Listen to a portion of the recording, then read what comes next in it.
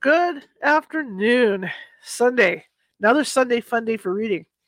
Welcome, everybody. My name is Charlotte, and welcome to California Haunts Radio. This is our Sunday reading day where we pick a paranormal themed book. It could be about ghosts, could be about UFOs, could be about alien abductions, you name it. And today just happens to be about a really, really scary alien abduction. My name is Charlotte. I'm going to be your host for the next hour or so. And I'm also the owner of the California Haunts Paranormal Investigation Team based out of Sacramento, California.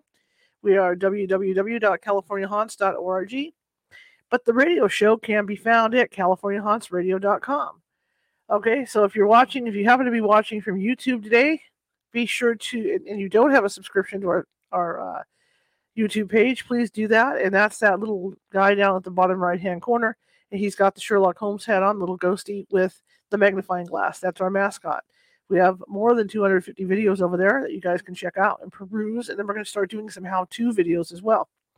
Anyway, I want to welcome you all. I'm giving about 2 or 3 minutes for others to come in because it is Sunday. And so people want to grab their snacks and sit down and listen. This book I'm going to read tonight, boy, it's a humdinger. And I read it in fact, we just had this gentleman on California Haunts Radio as a guest a couple weeks ago. And I got a hold of him for permission to use the book. And this is probably one of the scariest UFO abduction books I have ever read. And I read the Travis Walton book. I also read Scriber's book, Whitey Scriber. They're scary in their own way. But this one just kind of got me. And I don't think it was so much the abduction that got me. It was the stuff that happened afterwards to these two people. So that's what we're going to be reading. And it's probably, from what I'm saying, it's like a 10-hour read. So we're looking at like, if we do an hour at a time, like we have been, we're looking at like 10 weeks to get through this. But it's a fascinating book. It's also, when we really get really, really deep into it, it's going to keep you up at night. So it's just an FYI there, So just a little warning. But today is Sunday reading day. I may have to switch to my glasses if I feel like I can't see the type. I've got one contact in because I have an eye scratch or eye ulcer right now. So I'm letting the eye recover. So we'll see if I can do it with one contact in. If not, I might have to switch to my glasses. But I think I made the text big enough that you could see it all the way to New York from California. Anyway, my name is Charlotte, and I'm the owner of the California Haunts Paranormal Investigation Team. We're 35 strong up and down the state of California. We also have people in Oregon, Washington, Nevada, and Hawaii. So we're all over. And the best part is we're nonprofit. We are nonprofit. Technically, we're nonprofit. Okay, we don't take any fees for helping people with their issues if they think they might have ghost haunting or anything like that going on. So yeah, we just do donations. That's all. Okay, we don't charge for our services. So that's what I mean by nonprofit. Okay, because we're not officially a nonprofit organization. We just don't take money to do this stuff.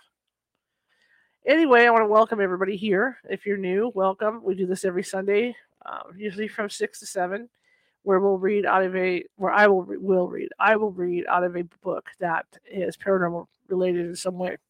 And as I said last week, we finished Anna Maria Manalo's The Way Through the Woods.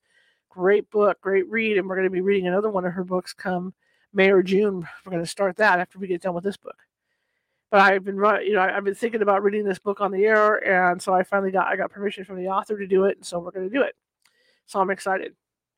So hopefully everybody will come in, and I'm going to start reading the Okay, you know what? It's been 3 minutes. I see there's some people in the room. Marisa, hey, I can barely make that out, but Marisa's in the room. Marisa's in the house. Okay, and I'm going to another minute here. I'm going to start reading the preface, and we can get started on this book. And like I said, I'll read for about an hour to an hour 15 minutes today, like I do every Sunday, to get this done. I want to give a heads up. Tomorrow, our show, California Haunts Radio, is going to be on at noon Pacific time. That's because the client made a special request. So it's going to be Coriel Kramer, and she is a pet psychic intuitive. And we're going to be talking to her about different ways that you can communicate with your dog or cat or gerbil or whatever it is you have, boa constrictor, python, whatever kind of pet you have. So she's going to talk to us and tell us how we can do that, how we can be more connected to them, and how they're connected to us, like how a pet knows that we might have a sickness like maybe, I'm not saying cancer, but maybe a bad tooth, because I notice my dog will go to that area where I have to have my tooth finally worked on. She will go over there automatically and lick it and sniff. Like she can tell that I have something going on over there. And another dog I had when I had my congestive heart failure and I started out with that, she would lay on my chest. And then if I breathe funny, she'd get higher on my chest. So, animals do know. So we'll be talking about that. Okay, without further ado, we'll see how I do. And like I said, I may have to switch to my glasses if it gets really bad. I don't think it will, but it's blurry right now. But hopefully, hopefully it won't be that bad a deal. Okay, and the reason why my face is white, I look better that way. No, the reason why my face is white is because I am reading off my, that's too big. I am reading off my, I can do it this way to have one word a page. I am reading off my tablet, so okay. So here's the preface. What follows is an incredible true story. If these adjectives seem a contradiction, they are not, because the story I'm about to relate defies both our senses and the reality we share, yet it's absolutely true. This is the author, and his name is Ron. I have to make sure I get it right, because he was on the show. I can't remember off the top of my head. Anyway, I'm losing my mind. Let me go back. Let me get the author here. It's going to be like that today, can't you tell? Oh, I got lots of chapters.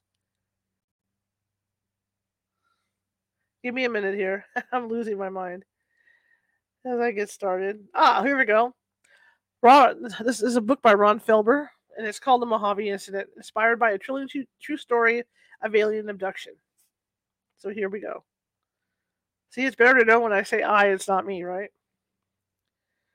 I'm losing it. It's okay. Lots of chapters. Okay, let's do this again. Remember, Ron Felber's the man here. What follows is an incredible story. If these adjectives seem a contradiction, they're not. Because the story I'm about to relate defies all of our senses and the reality we share. Yet it is absolutely true. In November, let me get this where I want it. In November 1990, while I was on a business trip to California, Paul Moran, a longtime associate, told me about Tom and Elise Gifford and the trauma they endured while in the Mojave Desert some 13 months earlier. It was over dinner and in confidence, because few people knew of what had occurred. Frankly, the Giffords were afraid to tell anyone outside of their immediate family, and Paul and Tom's closest friend, for fear of ridicule. Nonetheless, Paul felt it important that I know. As a writer, the story would be of interest to me, and Paul knew it. As a friend of the Giffords, he hoped that having someone listen to it and communicate their astounding encounter would aid them in at least coming to grips with the experience. Tom and Elise Gifford are stable, credible individuals. Tom is a 32-year-old supervisor of large construction projects. He is a graduate of the University of Redlands, where he excelled in football as an all-league linebacker in the early 1980s. One's immediate impression upon meeting him holds. Tom is a quietly confident, self-reliant man, the kind of witness any attorney would relish having on his side in the case where the outcome hinged on a single individual's testimony. As a person, Elise Gifford is no less impressive. Like her husband, she is the product of a middle-class upbringing and University of Redlands graduate. Elise is the mother of three: Thomas, age 2.5, Zoe, age 5 months, and Ashley, yet unborn. And Ashley, yet unborn at the time of this abduction. She is gentle, yet strong-willed, particularly when it comes to her family. The more sensitive of the two, Elise, is the recorder of the fine detail, the problem solver confronted on the evening of October 22nd, 1989, with a mystery she and Tom will be forced to contemplate for the rest of their lives. This is their story, a crack in the wall, if you will, that offers the rare opportunity to see beyond this reality into another so startlingly different that it will change the way you view man's place in the world forever.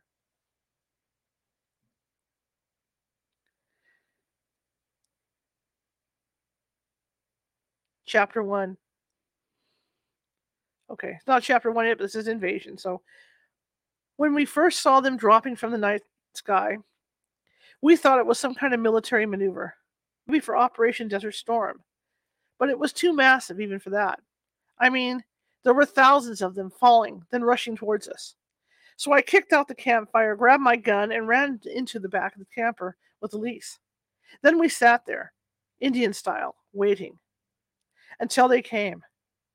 Thousands of them, thousands of pairs of tiny eyes, red glowing eyes, in the dark around us. Tom Gifford. Chapter 1. La Mirada, California, October 20th, 1989, 12:20 p.m. The getaway weekend Tom had promised seemed a godsend. Elise was thinking as she vacuumed the wall-to-wall carpeting in their living room. Outside, Tom was packing the 1987 Ford pickup his dad had lent them for the trip. Complete with camper shell, a double bed, and a fully carpeted interior, she was hopeful its conveniences would make their weekend in the Mojave Desert more bearable. Originally, it had started as a hunting trip, an idea she found abhorrent. But now their plans had expanded to include a stop at Sema Dome and sightseeing in Mitchell Caverns. Not exactly a jaunt to the islands. But these days, with the kids and Tom's hectic schedule, just getting away together was enough to satisfy her. Besides, they'd be camping at Mid Hills, which Tom knew to be clean and well cared for. So it wouldn't really be roughing it. She flicked off the Electrolux. Her eyes scanned the living room for toys, baby bottles, and Zwieback toast. The artifacts a young mom came to expect after having scoured their 4-bedroom ranch-style home for the better part of the morning. Call her the nervous type or just plain conscientious, but she wanted the house to look right. After all, Tom's parents weren't obliged to babysit, and agreeing to take care of the kids for the weekend was a big favor.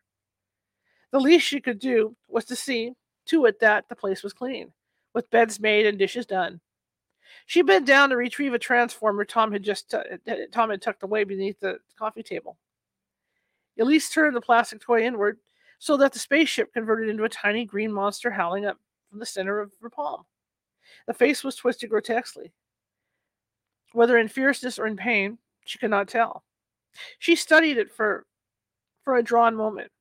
Why on earth would a silly toy like this seem so strangely significant? She wondered before tossing it into the toy closet in the corner of the room. Tommy, where are you? She called. Elise Gifford padded through the hallway and into the baby's bedroom, looking immediately to the crib where Zoe, their 5-month-old, lay fitfully asleep. Her hair was blonde and her skin fair like Elise's. Her legs and body were long and extended beneath the cotton blanket. Gonna make a fine sprinter someday, Elise reflected in a flash of memories, back to her track days at Chaffee High School, a natural-born runner. The thought had no sooner passed through her mind when she caught sight of Tom Jr. Already a climber at 2.5 years of age, he was on the other side of the crib attempting to scale the guardrail.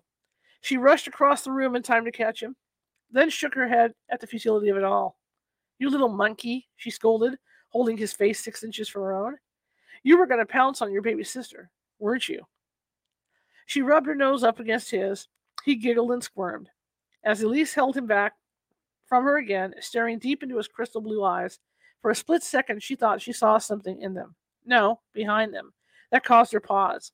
Quite unlike his own, these appeared the wise and knowing eyes of a toddler. Not of a toddler. I'm sorry, not of a toddler, but of an old man. We know one another well, the eyes seemed to be saying. We are the same, you and me, in mind, in body, and soul. These reflections were interrupted by the sound of Tom's heavy footfall as his 6'1", 225-pound frame ambled down the hallway towards Zoe's room. Where the hell are they? He pled in exasperation. Shh, Elise hissed back at him. The baby. He held up his right hand in a gesture of compliance. Sorry, I didn't know she was sleeping. She screwed her eyes to the ceiling, feeling every minute of their 5-year marriage, then gathered Tom Jr. in her arms. Let's see. Okay. Have you called? she asked once they'd entered the hallway. Yeah, I called. There's no answer. She planted Tom Jr. feet first on the carpet, then bent down to tie a shoe. Then they're on their way. There's no need to have a heart attack about it. You'll get you'll get to shoot your deer or buck or whatever it is you're after. I swear, sometimes I think you're more of a little boy than your son. It's a buck, he pouted. The kind of 4-point buck I've been after every year for 15 years out in the Mojave. Tom marched from the hallway into the foyer, then out to the front door. Tom Jr. dawdled after him as Elise watched, still on one knee. Man, she swore quietly to herself. Once outside, Tom walked to the back of the truck and back of the truck in the driveway. He extended the tailgate, reached beyond the gas stove, blankets, and cooler to grab the 7mm Browning Magnum that hung on the rack above the fold-down bed on the camper's right side. He held the weapon up, sight to eye, then took aim. In his mind's eye, he could see the mule deer, near as big as a horse, like he'd seen it 1 week before. Big as it was, tracking the huge animal down and locating it once you did was no easy feat. Its grayish color was indistinguishable from the pinyon pine, shrub pines, and high sand. So much so that more than once he'd heard of hunters suddenly discovering a 300-pound buck not 15 feet from them. It wasn't like that when Ron, his 26-year-old brother, Dad, and he were out in California's high desert near Tabletop Mountain at the opening of hunting season. No. He had the buck all right, not 100 yards off in the distance, poised like a statue on a knoll just north of them. Since he'd found it, it was his shot, his chance to bag a magnificent specimen, huge with a 4-point rack of antlers directly in his gun sight. But he missed. I'm not going to say that word, so he failed. He cursed, letting the weapon fall down to his backside, and he wasn't used to failing. Not in football, where he played first-team middle linebacker for the University of Redlands, and not in business, where as a project manager for Southwest Construction, he never missed an opportunity for a sale, always bringing his project in on time and under budget. Hunting was no different. It was determination that paid off in the long run. Tom always liked to say, and he was out to prove. Always paid off in the long run, Tom always liked to say. And he was out to prove it again this weekend. Tom returned the Browning to its rack beneath the shell of the camper. Tom Jr. had climbed under the tailgate and was worming his way through the menagerie of camping equipment. Tom took him into his arms. Your daddy's going to bag that deer, Tommy, he promised. You wait and see. On Monday night, after we come home, after the whole family is going to have one hell of a venison dinner. It was then that Tom heard the long-awaited sound of his dad's Chevy Lumina parking curbside. The engine stopped. 2 car doors opened and slammed as Tom Jr. wrestled his way out of his dad's arms and down to the ground. Geez, what took you so long? He called. His dad, whom they called Wolfie because of his white hair and sharp, wolfish features, smiled broadly, proud to display the overspill of paunch that had crept over his beltline during the past couple of years. He collected Tom Jr. into his arms. Barstow's not around the corner, you know. We hit the traffic on I-15. What's the hurry anyway? Easy for you to say, his son joked. All you've got to do is look forward to his babysitting. I'm on my way to bag a 4-pointer. I wish you luck after last week. You deserve it, son. Carol, Tom's mom, came up beside Wolfie. He passed Tom Jr. into her open arms. Tall and thin in contrast to her ex-Marine husband, stout frame, her red hair was cut short in a pixie style that flattered her longish face, my allergies, with high cheekbones and distinctive features. Well, if you do get that buck, make sure he's gutted and cleaned before you bring him home. My God, the mess your father's put me through over the years with his hunting. Elise appeared in the doorway, opening the screen door halfway as Carol near the entrance. Hi, folks. Zoe's asleep. Her formula's in the fridge, and Tom's already eaten lunch. The father and son watched as they disappeared into the foyer. You know, Dad, if it's all the same to you, I'd just as soon get on the road. We're all packed and it's already past noon. Wolfie just nodded, knowing that knowing how his son could be once he'd gotten an idea in his head. I'm gonna shift the mic a little bit here because it's driving me insane. So let me do that and I'll up the volume a little bit so I can read. There we go. Inside the house, Elise leaned over the safety rail of Zoe's crib. She kissed the sleeping infant tenderly as Carol looked on from the doorway. Tom Jr. at her side. Come on, Elise, it's showtime. Her husband's baritone boomed from the foyer. She straightened up, then gave her mother-in-law a look of exasperation. Walking from the room, Elise took Tom Jr. in her arms. Now you be a good little boy for your grandma and grandpa. Mommy, go? He asked. Yes, she answered, the uneasiness of moments before returning. Mommy, go bye-bye. 12:45 p.m. Tom and Elise were all too familiar with the snarls of stop-and-go traffic on the 605 freeway, and like most Southern Californians, had learned to take it in stride. In the forefront of Tom's mind was the freedom this long weekend had come to represent. Shuttling between jobs at the Norwalk State Hospital and ongoing metro rail construction in Long Beach had left him tapped out emotionally.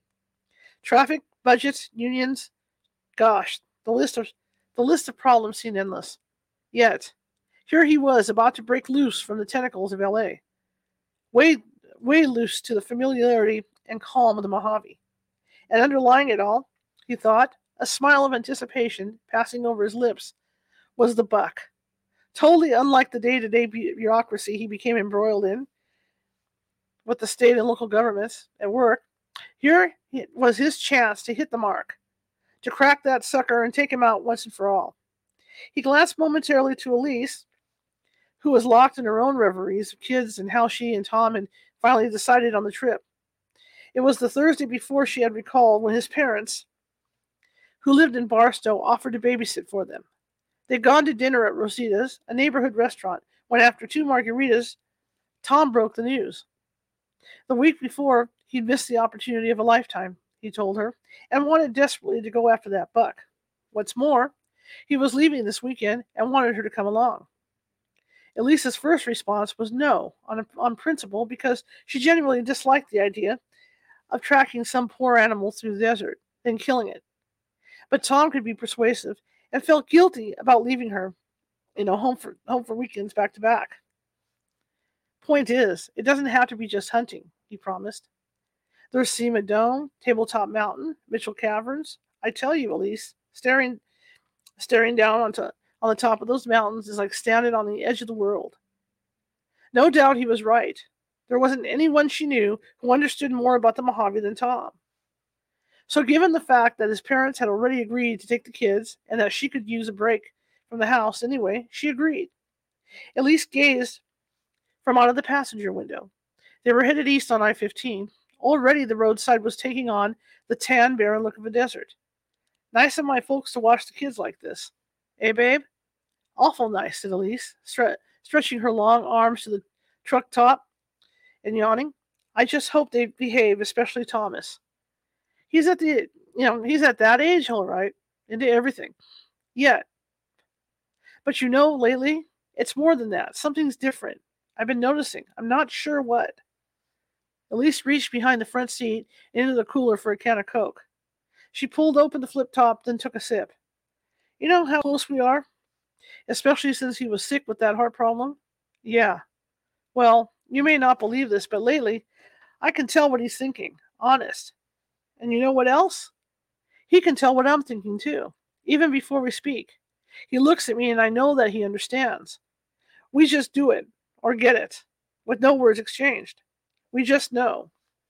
Tom took a gulp of soda, then depressed the gas pedal down to the floor as traffic became non-existent. I suppose that most moms feel that way about their kids. No, not like this, Tom. It's deeper than that. It's in his eyes, and just not the same at all with Zoe. Hey, I believe you, Tom clowned, seeing the seriousness in her eyes. Honest, I'm just a guy trying to shoot a deer this weekend. Overspent budgets, town council meetings, clairvoyant kids, all of it 50 miles away and likely to get a lot farther. He bent down to produce a glass jar filled with quarters from beneath the truck seat. But in case you forgot, this is a vacation. I thought we might stop at Whiskey Pete's to try our luck at the slots before we turn in for the night at Mid Hills. The gravity of Elise's concerns seemed to lift like fog in the midday sun. She leaned over to give him a peck on the cheek. Sounds fine to me, she reveled, taking a swig of Coke. Let's take these quarters and go win us some money. The driving time that followed was a period of introspection for both of them. Certainly, there were times during their 5 years together when Elise and Tom wondered if their marriage would last, and it might not have had it not been for Elise's Mormon upbringing and devotion to family. Early along, there were the finances that left them barely able to make their rent each month.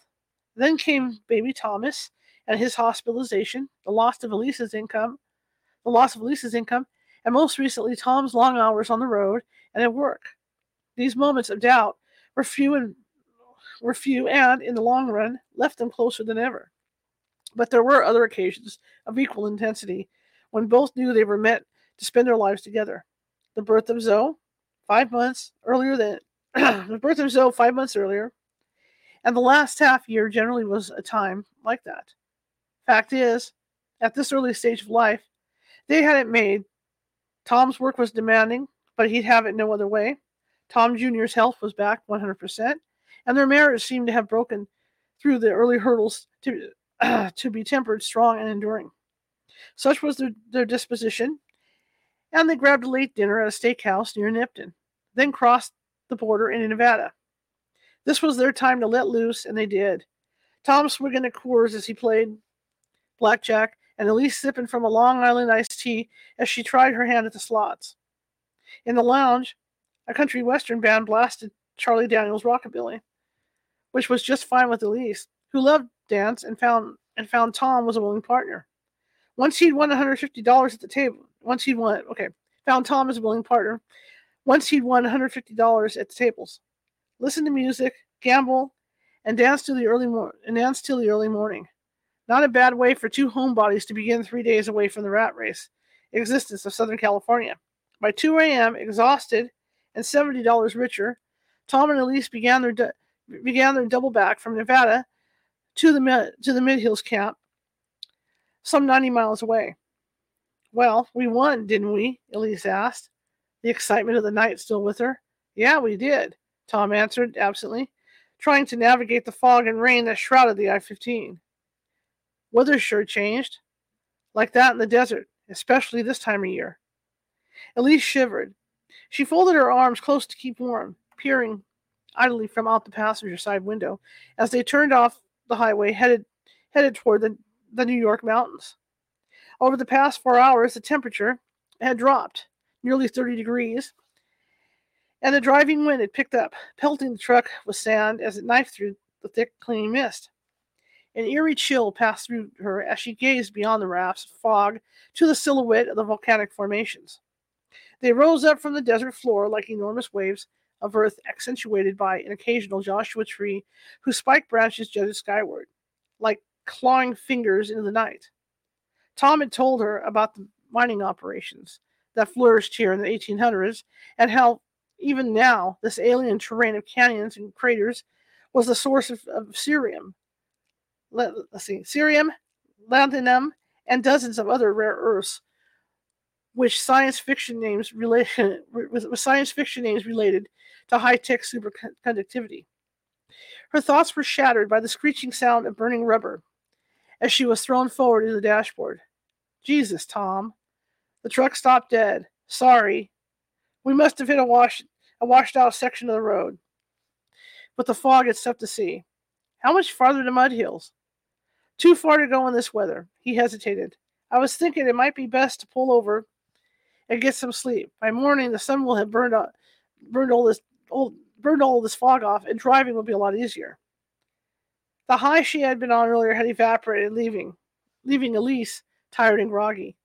I suppose, if that's what you think's best. Tom pulled the truck off the canyon road, not 50 feet from the foothills. He exited. then made his way around as Elise climbed into the back of the camper. Lights on, she cleared the bed while Tom surveyed the surrounding area. Tucked as they were off the road and nestled between two granite and limestone mountains, he turned, satisfied they were safe, then re-entered the truck from the back. Elise had already washed with the bottled water and was sitting on the edge of the bed when Tom's bearish frame filled the back of the camper. I don't know what you have in mind, but I'm sleeping, Elise said as she began undressing. Fine by me, he muttered, setting an Ithaca 12-gauge shotgun beside him. I'm too tired to even think about it. He pondered a moment, but tomorrow, she didn't let him finish. Tomorrow is another day. Tom got under the sheets. Elise, who was of a different sort, could not retire so easily. Like a cat, she would explain to Tom she needed to get the feel of a place. And so she did, still battling a sense of foreboding that his scene would not quit. She peeked from out of the camper's long horizontal side window beyond the rugged desert I'm ahead of myself. Beyond the rugged desert brush along the foothills, her eyes traveled straight up the jutting mountainside to the volcanic peaks that shone like castle spires above the dense fog. She shook her head at the unreality of it all, and was about to comment on it to Tom when she realized he was asleep. She smiled warmly at the sight of her exhausted husband snoring, gun in the ready, her own sleeping sentry. At last, Elise pulled the curtains closed. She flicked off the interior light and was about to crawl beneath the covers when she felt a chilling sensation quite unlike any she ever experienced. She surveyed the camper from gas stove to backpacks to sleeping bags when her eyes fell upon it. The transformer inverted. The howling creature stood staring up at her, cold and stark as a severed appendage. Chapter 2. New York Mountains, October 21st, 1989, 7:30 a.m. Pencil-thin rays of sunlight groped through the clouds, still remaining from the night before. Elise yawned and stretched lazily. From out the back window, she could see Tom was already up and around, kneeling over a gas stove, a pot of coffee brewing. He looked up and smiled. She waved, then opened the tailgate from within. You look so content, I decided not to wake you. What time is it? 7:30 or so. Want some coffee? She nodded, slipping off her nightgown and stepping into a fresh pair of panties. Tom poured a cup of hot coffee, admiring the beauty of his wife. Her chestnut brown shoulder-length hair, unbrushed and disheveled, seemed sexy. Her body was toned and trim. Her lithe figure nearly returned to the pre-baby days. Still athletic, he thought, a natural beauty. A fact that was driven home to him at moments like these when she was freshly awakened and without makeup.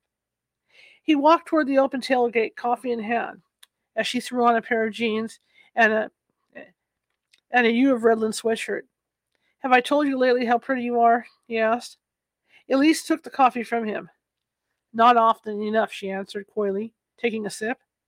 He sat on the edge of the tailgate, feeling a twinge of inadequacy at how busy his work had kept him, and how physically out of shape he had become by comparison. I know. The job has taken too much of my time. I haven't paid as much attention as I should to either you or the kids. Elise took him into her arms. They embraced. You're a good husband, Tom. There's nothing I'd change about you. They kissed. She eased backward, then shimmied further into the truck, a flood of emotions rising up within her. Tom, the athlete, Tom, the stoical provider, who tried so hard and asked so little of everyone. This was a good man, her heart was telling her. In a quiet, unsensational way, he was everything she'd ever wanted. Tom lay down beside her. I love you, he whispered. They kissed deeply, then made love in the back of their Ford camper parked off an isolated canyon road, miles from anyone in the high desert of the East Mojave. Elise brushed her reddish-brown hair, looking in the mirror, affixed to the curtain rod in the truck. As Tom began to pack up, he pulled a pair of binoculars from his backpack, then grabbed his 7mm Browning rifle, all the essentials to the off-road hunting they were about to begin. He made his way to the cab, hunting gear in hand, while Elise struggled with a tangle of hair. She studied herself in the mirror, finally noticing the transformer she had discovered the night before laying beside their bed. Oddly, for all the impact it had on her then, it seemed forgotten, now and only vaguely real, as if it had been some minor part of an elusive dream. She put the hairbrush down, then took the tiny toy into her hand, as Tom came around again to collect the canteen. "Where did this come from?" she asked, vaguely holding the transformer up for him to see. "Tom Jr. brought it to me yesterday, just before we left." "He did?" Tom, who was paying more attention to his gear than the conversation, looked up. "Yeah, what's the news in that? He's always handing me his toys so we can play together. You know that?" Elise shrugged, converting the space creature to a spaceship and back again as she spoke. "I don't know. It's just that I put it in the toy chest before we left. So he went in and got it while you were with Zoe." "Did he say anything when he gave it to you? I mean," Tom looked at her with a mixture of surprise and annoyance. "He said, 'Spaceman.' Just the kind of thing you'd expect a 2-year-old to say when he hands you a transformer. So what's the big deal?" I don't know," she stammered, putting the anxiety she felt back in the box of her subconscious. "It's just these mountains, I guess. The desert, so far from everything, so strange looking, kind of gives me the creeps." Tom grinned and kissed her on the forehead. "Hey, there's no need to be frightened. You're with the desert rat. The only thing you've got to worry about is what we're going to do with all the venison once I bag that deer I've been telling you about." Elise agreed, the brave trooper. She kissed him back, then left the camper, Tom watching as she walked beyond the foothills to the edge of the precipice where she flung the transformer as far as she could. Strangely gratified, she watched as the tiny creature dropped thousands of feet down to the desert valley below. It was gone, she thought, then, gone and out of our lives forever. Within the hour, the camper was making its way along the rugged dirt road between the New York and Providence mountains. The weather was clear and sunny, now a cool 70 degrees, with the air fresh and frothy, cleansed after last night's rain. Tom took the truck over the back roads toward the Mid-Hills camping grounds, off-roading. Hunting off the main roads as Elise... Hang on a second. Yeah, off-roading. Hunting off the main roads as Elise, the scout, peered through binoculars searching for the buck and bighorn sheep. "Is that one?" asked Elise, pointing out some 75 yards north of them. Tom reached for the binoculars, easing his foot from the accelerator. He scrutinized the area as she continued to point beyond the gray-brown desert scrub to a cluster of yucca plants and the shadow of the juniper tree that fell upon it. "That's no deer. It's a juniper tree. Shadows can fool you." She took the binoculars back, then looked as if to confirm his judgment. "Guess you're right," she concluded, putting the binoculars down on the truck seat. "Okay, it all seems to blend, doesn't it?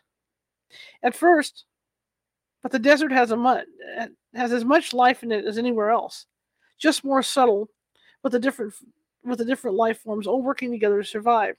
He pointed to another clump of trees and plant life. "Take that Joshua tree. That tree gives shelter to desert wood rats, squirrels, and the like. Birds like shrike and pinyon jays make their nests in its branches. Lizards and desert tourists get protection from the sun and the shade of its base. Even the yuccas that surround it kick in because yucca moths fertilize the tree's flowers, whose seeds later become its food. All of it subtle. But there are, if you know what's, but all of it's subtle, all of it's subtle, but there if you know what to look for. So, why do you want to alter that ecology by killing helpless desert deer?" Tom looked at her, bracing himself. It was a discussion they'd had before. "I've been hunting with my dad since I can remember, Elise. Hunt or be hunted. That's the way it is. On the other hand, maybe we're just as much part of the ecology as any other animal. Maybe hunters are part of what keeps it in balance." "And who hunts us?" she challenged. He reached towards his 7mm Browning, wrapping his fingers around the midpoint of its barrel. "No one," he answered, giving her his best smart-ass grin. "Because we've got the brains and the weapons to get them first."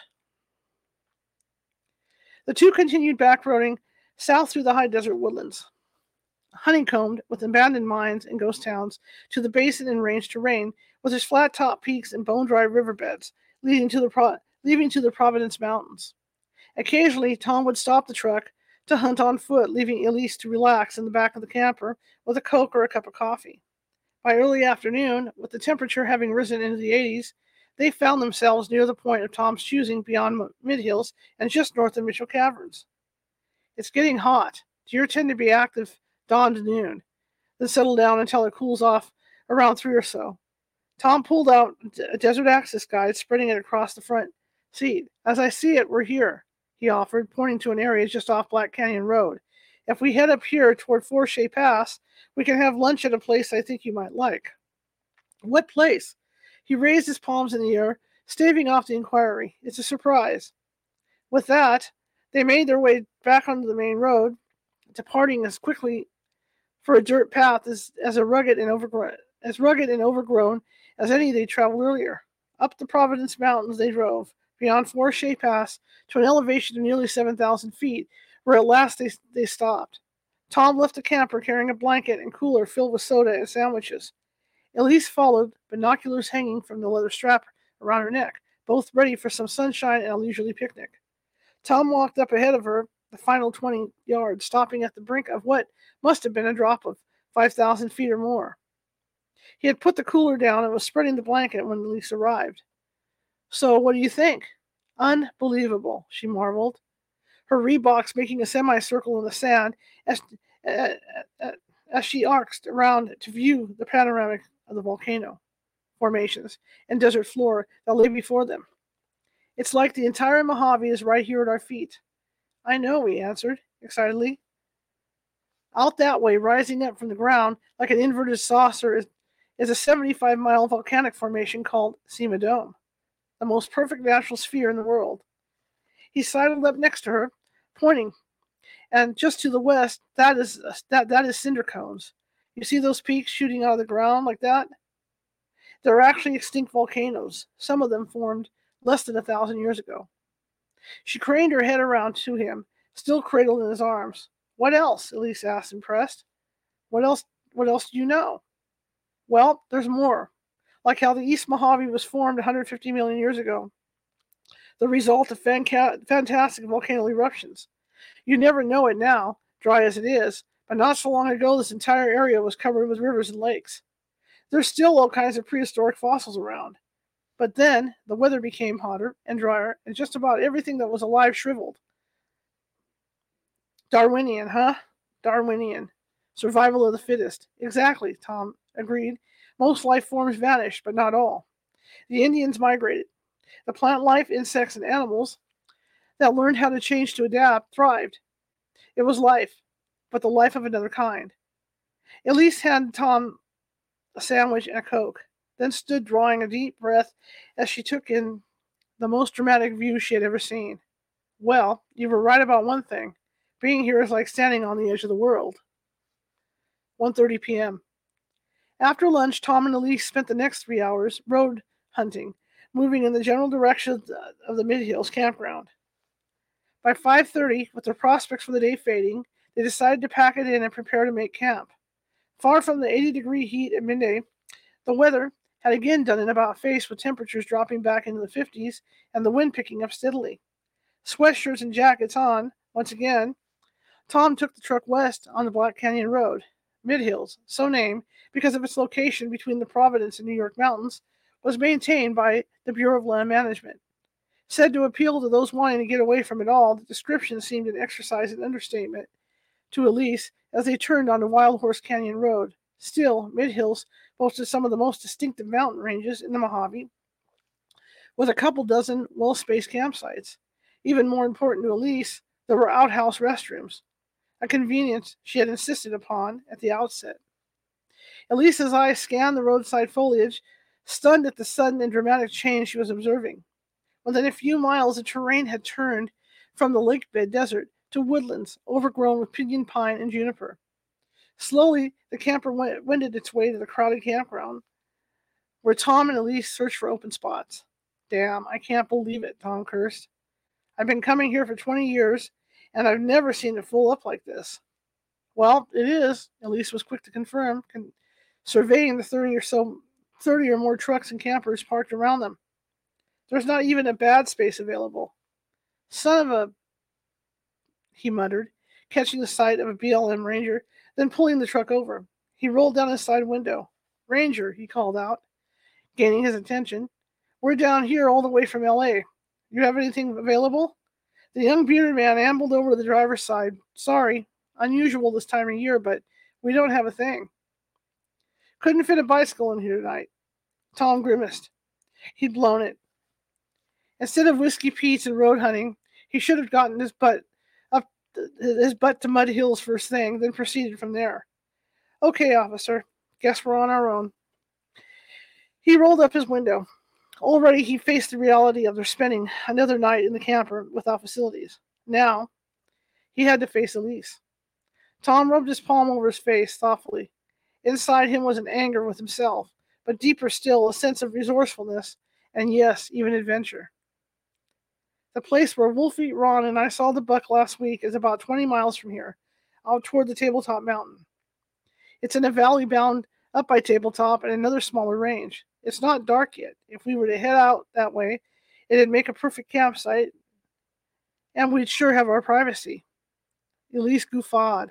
Privacy? My God, Tom, I already feel like we're in the middle of nowhere. It's up to you, but one way or the other, we're not going to be in any campground. Not tonight, anyway. She took a deep breath. Well, you're the desert rat. If you think it's the best place we can find, I suppose we should go. Elise folded her arms tight around her, a sure sign that she was annoyed, Tom noted, and they exited Mud Hills. It won't be so bad. Wolfie and I camp out like this all the time, even your brother, more than once. If you look at it from the positive side, we'll be there first thing in the morning, well rested and ready to go.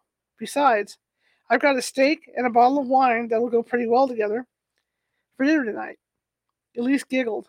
He put his arm around her as she slid over toward him, and they traveled at a 40-mile-per-hour clip south to Black Canyon Wash. Tom slowed the truck, then took a left onto the rocky crater-ridden trail. Scattered about and separated by hundreds of acres were several ranch houses that Tom had passed during previous trips. But other than those, there was little sign of civilization, except an occasional no trespassing sign posted by recalcitrant landholders. Elise swallowed hard as dust settled in along with the chilling and unrelenting wind. Look, Tom blurted suddenly. See? See them? Out in front of us? Quail. A whole flock of them. He stopped the camper cold in his tracks. What are you doing? Tom plucked his 12-gauge from out of the gun rack behind him. Quail season opened yesterday. I'm going to shoot us some dinner. Without wasting a precious moment, he flung open the truck door, jumping out to the roadside as the covey of birds ran for cover. Perfect, he whispered to himself, carefully taking aim. Tom, he heard Elise's voice calling. Tom, his eyes diverted. Please don't shoot them. What? Please, I'm asking you not to shoot them. Deer are one thing, but not them, not these quail. Again he took aim, then watched through his gun sight as they passed out of range. If you don't beat all, he muttered, returning the shotgun to the side and re-entering the truck.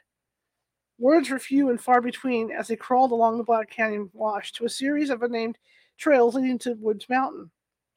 Are you sure you know where you're going? Tom just stared at her. I guess that means yes, he nodded. Well, it looks to me like the last people to go down these trails were in covered wagons.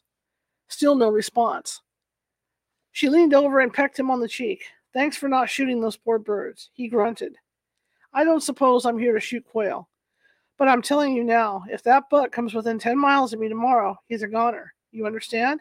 Understood, she answered unhesitantly, shuddering at the cold and prospects of trekking along those uncharted back roads in the dark. Tom flicked on his headlights as night began to fall, and the radiance of a bright crescent moon became visible above them. Well, it may be a little chilly, but sure clear as can be. Yeah, good thing, too. With those trails in the shape they are, how much farther? Not far at all. As a matter of fact, he said, turning the wheel sharply to the left and stopping at the lip of the woods. The place where we'll be spending the night is right down there. He put his brights on, helping to eliminate the desert basin between Tabletop and Woods Mountains. It's a valley, Elise uttered, a shiver passing through her bloodstream like jagged particles of ice. Yeah, valley, like I told you before. Tom did not notice the strength of emotion in her voice nor the pervasive fear she was feeling. But a queer, unspoken notion passed through her mind as they began their descent down the craggy mountainside. It came from a distant part of her, subconscious, framed in a scene from an old movie she'd seen years ago as a child. To her now, it was as if they were entering the valley of the Little Bighorn. Chapter 3. Behind Tabletop Mountain, October 21st, 1989, 7:30 p.m. Wolfie had made a lot of right decisions in his day, but buying a two-wheel drive Ford pickup instead of a four-wheel wasn't one of them. Not only was the truck struggling to make it down the rocky mountainside, but Tom knew he'd need to be especially careful when he reached the canyon base, where, laced among the scabrous desert floor, was a wash of soft silt created by generations of rain and erosion. A trip into one of those would be one way. He was thinking as they forged their way downward. The piercing rays of his high beams sending droves of small game scurrying for cover. Are you sure you know where we're going? Asked Elise suddenly. What's that supposed to mean?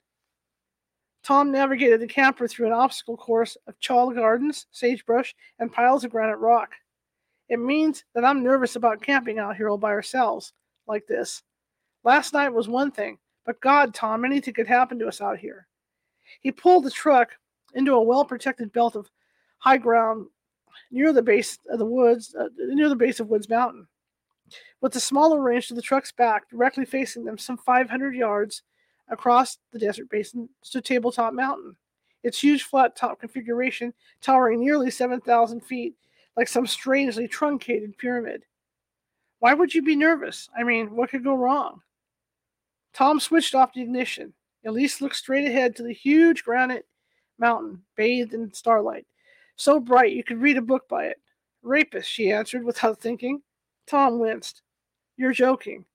No, I'm not joking, she blurted, a vague sense of hysteria rising up in her voice. There could be intruders like a motorcycle gang or something. They could rape me and kill you and no one would ever know about it. He started to laugh, but stopped suddenly, smitten by her chilling gaze. Okay, I'm sorry. I know it's possible, Elise, but I'd protect you and I swear you'd be 100. No, 1,000 times more likely to get assaulted in L.A. So what do you say? Let's set up camp, forget about all that other stuff, and enjoy ourselves. Elise's lips contracted into a small, thin slit, as if to suck in and contain the premonition of danger that had haunted her since the weekend began. You're right, she answered in a small voice. I don't know what's been happening to me. I'm so sensitive about everything.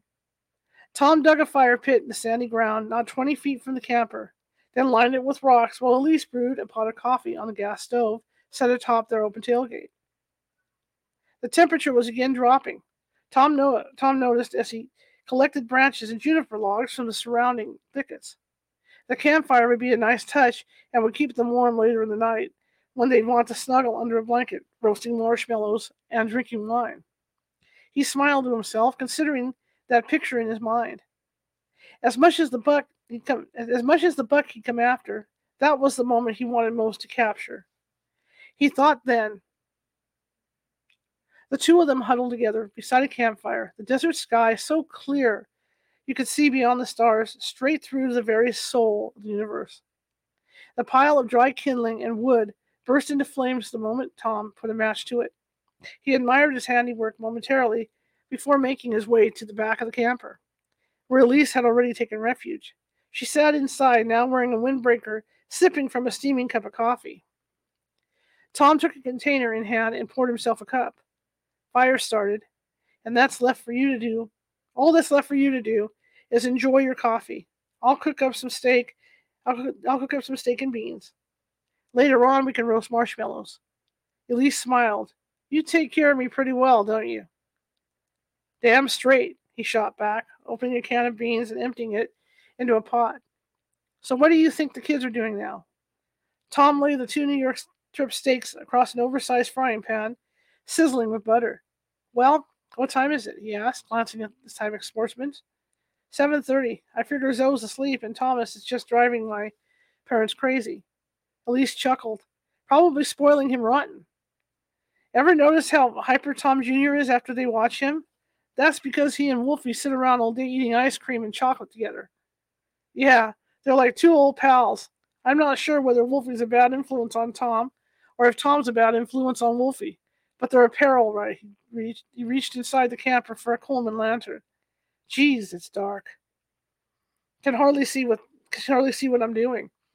Tom lit the Coleman lantern. He reached a place at the top of the camper shell, then paused for an instant to comprehend the odd tingling sensation that crept like a chill up from the base of his spine. All at once, and without apparent cause, he felt that someone was watching. He was about to make a joke of it.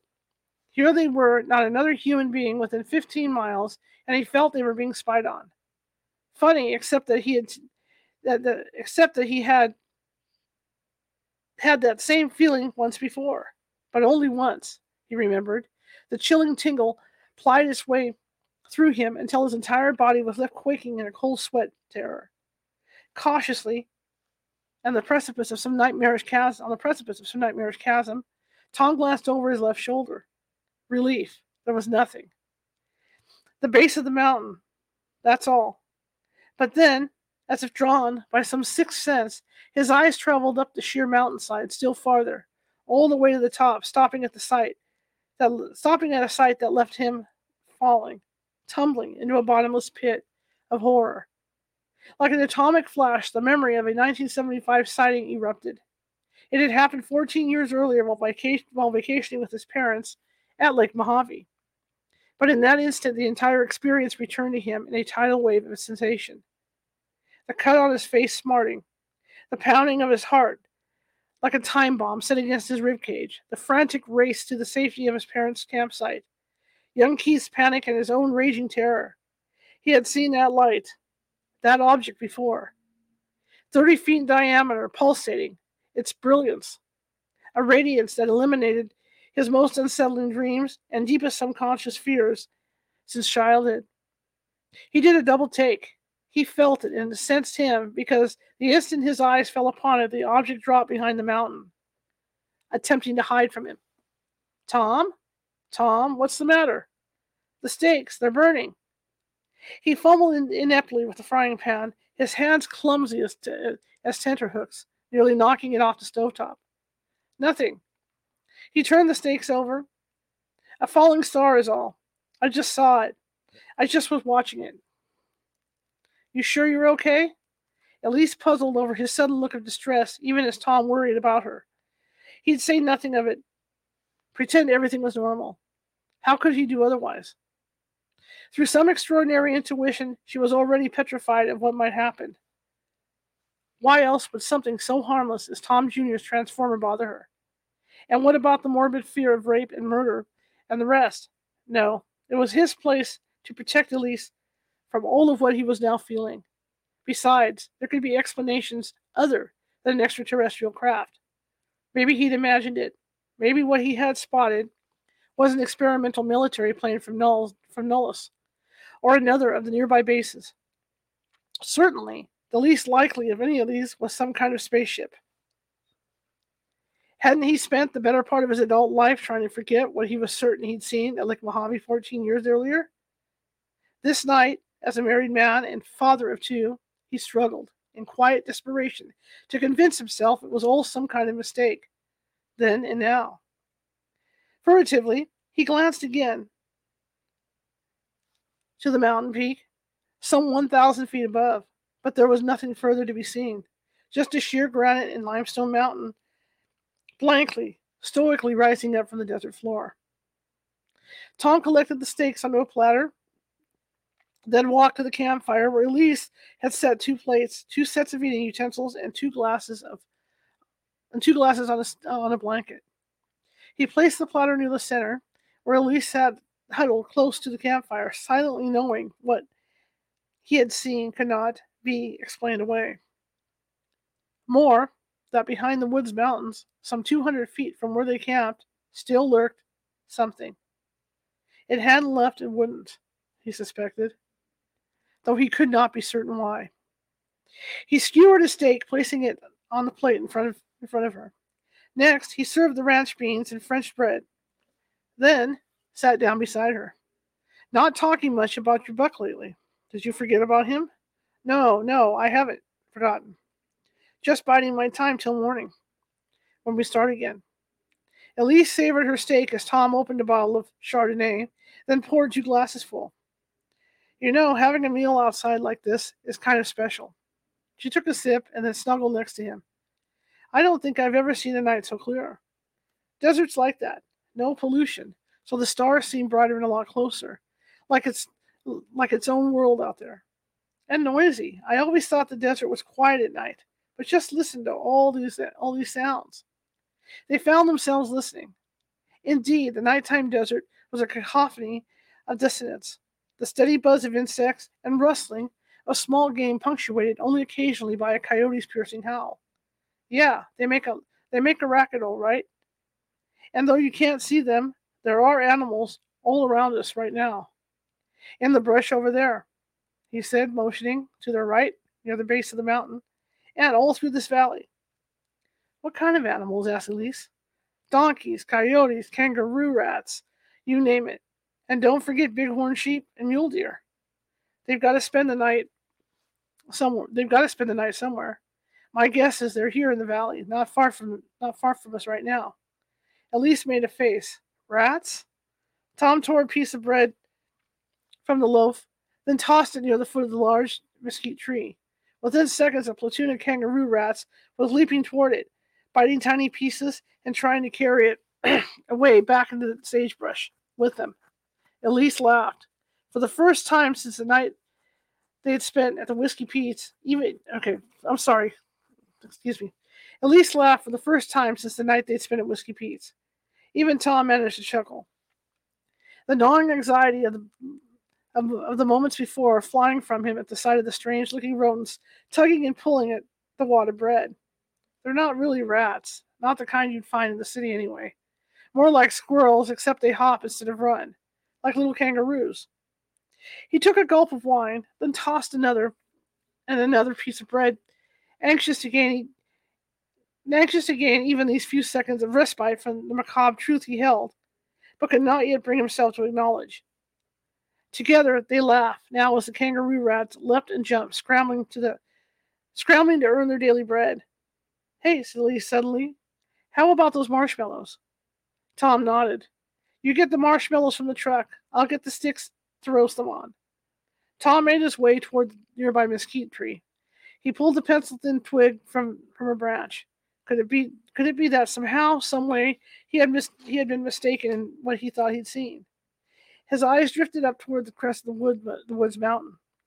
He knew in his mind and heart that he had seen something, felt something, unearthly. So why now did it seem so distant? How could he doubt now what he had seen with his own eyes such a short time ago? Tom? Elise called from the bedside campfire. His head jerked away from the mountaintop, as if his eyes had been glued to it. I'll be right there, he replied, regaining his composure, then briskly walking toward the campfire.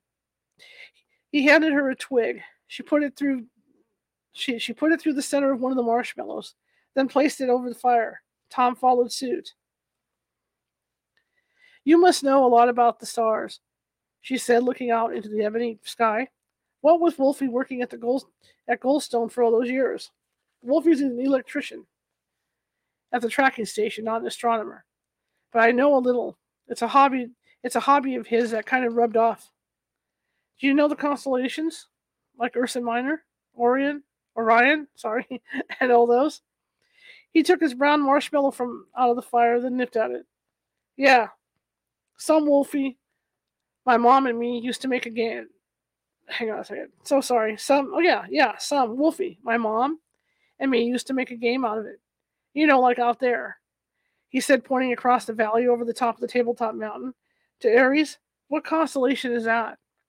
Elise studied the grouping of stars for a moment, the glow of the blazing campfire illuminating her face as she shook her head in the negative. I don't know which. That's Aries, the ram. See how the stars connect? You've got to use your imagination, but it's there. Well, it doesn't look like a ram to me. Sometimes the stars don't look anything like what they're supposed to be. In ancient times, people thought they were fixed in the ceiling of a dome with humans at the center. So they'd use constellations as symbols to remind people of some significant event or an important king or something. Like Leo, the lion. The constellation doesn't look like a lion, but when it was named, the summer sun was in that part of the sky, and the heat was fierce as a lion. Get it? Elise pointed to the northern sky. Which is that? I'm not sure. Pegasus, I think. Elise popped the marshmallow into her mouth. How about that? She asked, pointing beyond the horizon. That's Algol, the demon star, part of Perseus. Algol is the biggest and brightest because it's a double star. If you had a telescope, you could see the two of them revolving around each other. Elise turned to her left, eyes rising to the sky above. Woods Mountain. Well, if that's a double star, these must be triples because they're a lot bigger and brighter than that. Tom chortled in Elise's sense of wonderment. Starstruck as a child, he was thinking as he twisted around to his left, then gazed into the horizon, just above the 1,000-foot mountain. His sense of shock was physical. Like a deer he had once gutted, he could feel the cold steel of a hunting knife splaying him open from sternum to crotch. In the sky, some 200 yards to their right, straight up and set like diamond studs in the ceiling of a dome, were 9 objects, shining so intensely they created daylight around them. What are they, Tom? Asked Elise naively. They can't be stars, can they? Tom squirmed. It was as if someone had knocked the wind out of him. His face was sheet white, and his hands were shaking. Weather balloons, he bluffed, citing the first explanation that popped into his mind. Elise's face twisted with skepticism. But look, she exclaimed, pointing excitedly. They look like mylar. So, see how shiny? And they must be connected, she uttered with a sudden sense of awe. Because they're moving together. Like pearls on a string. That would fit, Tom lied in a hollow voice, ringing with terror, as his eyes riveted to the black ceiling sky. He could feel its presence forming, like some hideously misshapen figure at the outer fringes of his consciousness. They were back, he thought, and his guts were hanging out of his wide-open belly. Maybe they're balloons connected by some kind of wire or cable. Elise shook her head, no, even as she said yes. Well, okay, you're the desert rat. But they don't look like weather balloons to me. Tom walked to the back of the camper, eyes never diverting from the 9 glowing orbs. He poured himself a cup of coffee, then walked back to the campfire, where Elise still sat, sipping wine and watching. We could stop there at 7:08, or we could continue and finish the chapter. I don't know what anybody wants to do.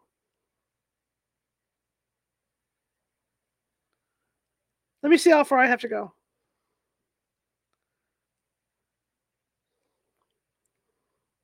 Okay, I'm going to stop there, and we'll continue with this next week, because it is 7:08, and I know people, it's Sunday, people got kids to get to school and stuff. So that's the first hour of reading for this book.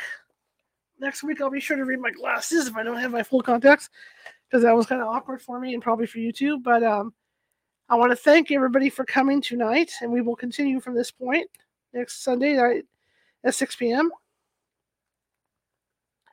And again, tomorrow, California Haunts Radio will be on at noon, and the replay will be available for anybody that misses it. But we'll be on at noon tomorrow with Coriel Kramer to talk about animal connections.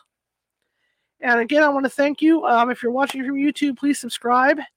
And I will see you tomorrow. I will see you tomorrow at noon. Have a good evening, guys.